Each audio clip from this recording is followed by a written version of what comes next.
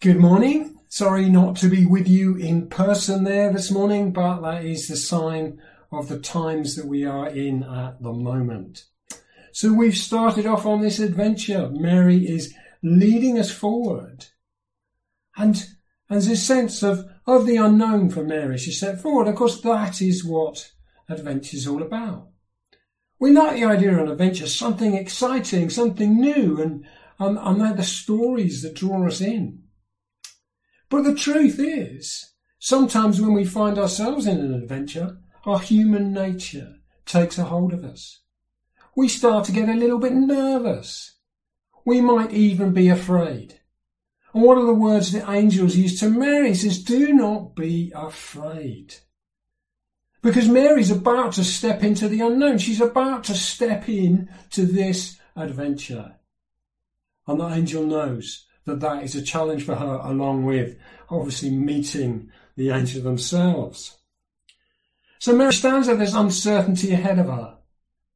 But she takes this message and she chooses to embrace it. She chooses to accept the uncertainty. It isn't what she thought it was going to be. She just planned to get married and settle down, and all of a sudden she's going to carry this baby. She's going to carry the Son of God. It's a massive step for her. But in her heart she responds to the angel who says, behold, I am the servant of the Lord. Let it be to me according to your word. So she accepts the uncertainty, she embraces the adventure, and she says, I'm willing to go to wherever you lead me in that way. Now, of course, uncertainty, we're getting the handle of that. We're in uncertain times. Even these last week, we've seen things that we didn't expect to come our way, as we have for the last year, and we will continue to see. It's a challenge, but actually it's an adventure. In a way, it's that same adventure. We are setting into uncertainty. We can't tell what it is, but we can choose how we respond to it. We don't necessarily choose it, but we can choose how we respond. So as we look out towards the uncertainty, we can ask the question, where am I going to go from here? And of course, that's the choice we have. We can either go forward into the uncertainty, or we can retreat back to things that we think are certain. The truth is, they're probably so far behind us that they're not certain at all, and whether we could even get back there. But the big question is, should we even get back there? And this account helps us to see Mary willing to step on, to go out beyond from where she is, the situation she is. She doesn't say, no, I don't want to do this. She says, okay, let it be according to your word. There's that joke, isn't it, when somebody asks, oh, how do I get to somewhere? And the person says, oh, I wouldn't start from here. But that's our human nature, our human fear. It says, actually, I just want to go back to where I was. And as we stand in the uncertainty, we stand in the adventure that is facing us individually, as a world, but as a community, as a church, we have a choice. We can either choose to embrace that adventure, we can choose to take what God wants us to go, or we can desire to go back. We can let fear take over, and we can say we want to go back to where we were. It's our choice, and we're going to see that unfold today as to these choices in this story. How do they embrace that? So the story continues. Joseph is now in on the adventure. And again, the first thing the angel says is, do not be afraid. But he gets an even bigger message. He gets an understanding of what it is. This uncertainty he's being called into is bigger than him. It's bigger than them. It's something beyond their boundaries that the Lord is calling him to. It's uncertainty beyond his grasp. But again, like Mary, Joseph chooses to say yes. He chooses to take the step in the unknown, the fear of getting it wrong, the fear of being criticised for what he does and what he chooses. But he steps forward in the confidence of following God. So what's he been called into? What's this bigger picture? We touched upon it there very briefly, and the children have to see that. What's the purpose, this name of Jesus? What's that about? Does the name reflect the purpose? And we see it is a saviour. Jesus has come to save the people. But the question is, what's he come to save us from? Now, I don't know about you, but I often struggle that as Christians we can talk about saviour in terms of being saved from God. But that's not what Jesus comes. Jesus comes to save us from our sins, not from God. But we tell a theology that says, oh, it's to save us from God, it's to satisfy God. God doesn't need anything from us. Sin is not God's problem. Sin is our problem. And Jesus comes to help us, not to help God. And so if our theology takes us down a line that it sounds like we're saying that this atonement account, which is the word we use, this story of Jesus is about saving us from God, then there's something that doesn't make sense in that. Because this account tells us very clearly, Joseph is told you are to save their people from their sins. The sins which are their problem. The sins are the very things that stop them taking that journey forward. Stop them embracing what God calls them to. Stops them reaching the end of the adventure. They can't go into heaven with their sin. It ultimately keeps them away from the God who wants to know them, who wants to be and dwell amongst them.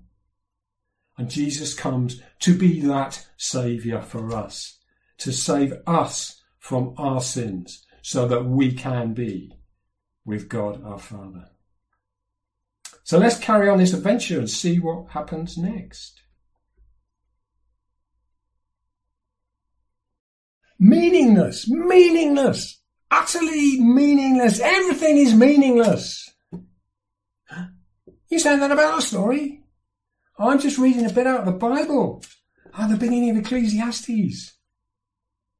Is it meaningless? Well, it depends, doesn't it? Strikes me as this adventure turning into a bit of a birthday party at the moment. What do we need for a birthday party? What sort of things would we need? Well, it strikes me there's only one thing you have to have for a birthday party.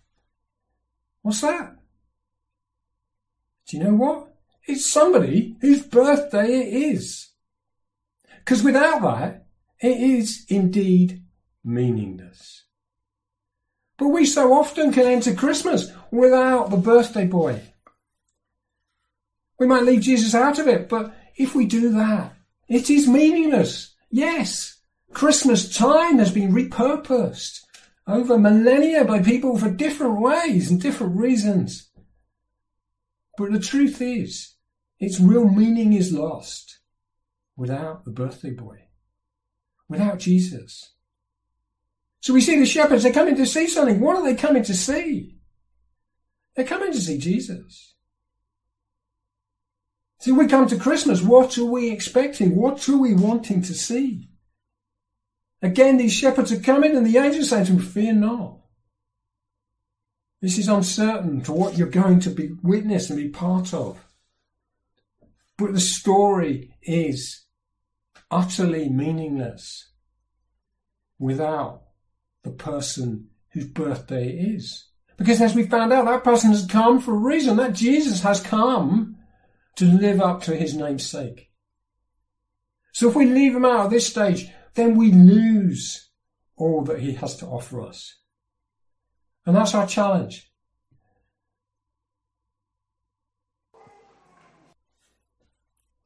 Great, it's coming together. We're on this adventure. We've got Jesus as Saviour. And now what's happening? Well, some really smart people have turned up on the scene. They've heard about this stuff and they've come to find out more. Yeah, these people are smart. They've been studying. They've been reading, they've been talking about this. They've been expecting it to come. And of course, we're all quite smart.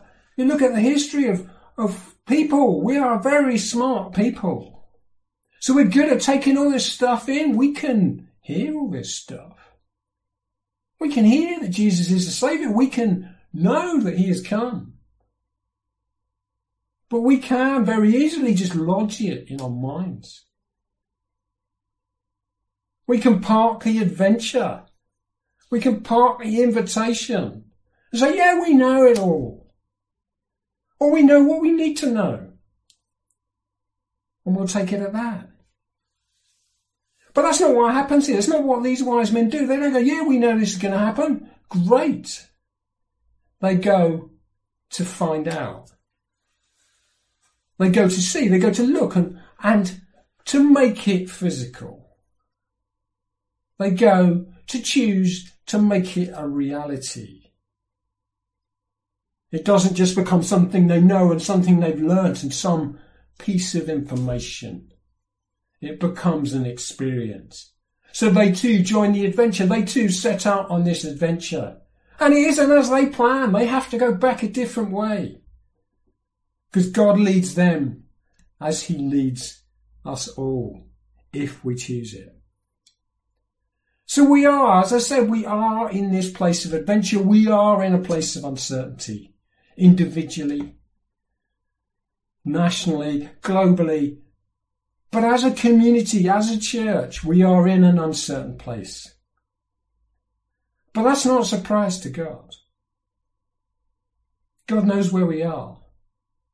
But most important, God knows where he wants us to be. So like the wise men, we can just take it on in our heads. But if we want to really be like them, we want to go more than that. We want to follow that. We want to step into that uncertainty.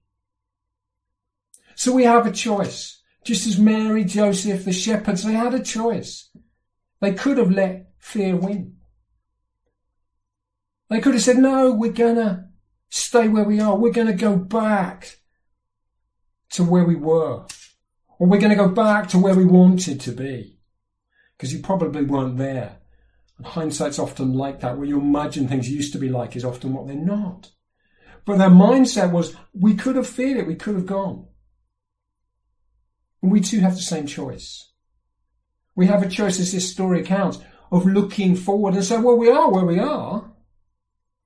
Where do we go now? Can we say to God, we are your servants. May it be as you say? Because if we can embrace that, then we can move into what God has for us. Yeah, it's an adventure. Yeah, it's uncertain. But if we haven't got the hang of uncertainty and recognise it in this last year, we're always going to struggle with that. So we somehow have to let faith rise up. We have to overcome our fear. And we have to seek the way that God calls us. Because Jesus came for a reason. And we're part of that story. We're part of that adventure. And as a community, we need to choose. We need to choose forward. We need to choose. We will be those servants that follow God. Or we choose to let fear have the upper hand. We choose to have human nature help us to retreat to what seems a safer place. It's our choice. And at this Christmas time, and as we look into a new year that looks no less certain than the one that goes before, we need to choose. And just like Mary and Joseph and the shepherds and the wise men, are we going to choose the adventure?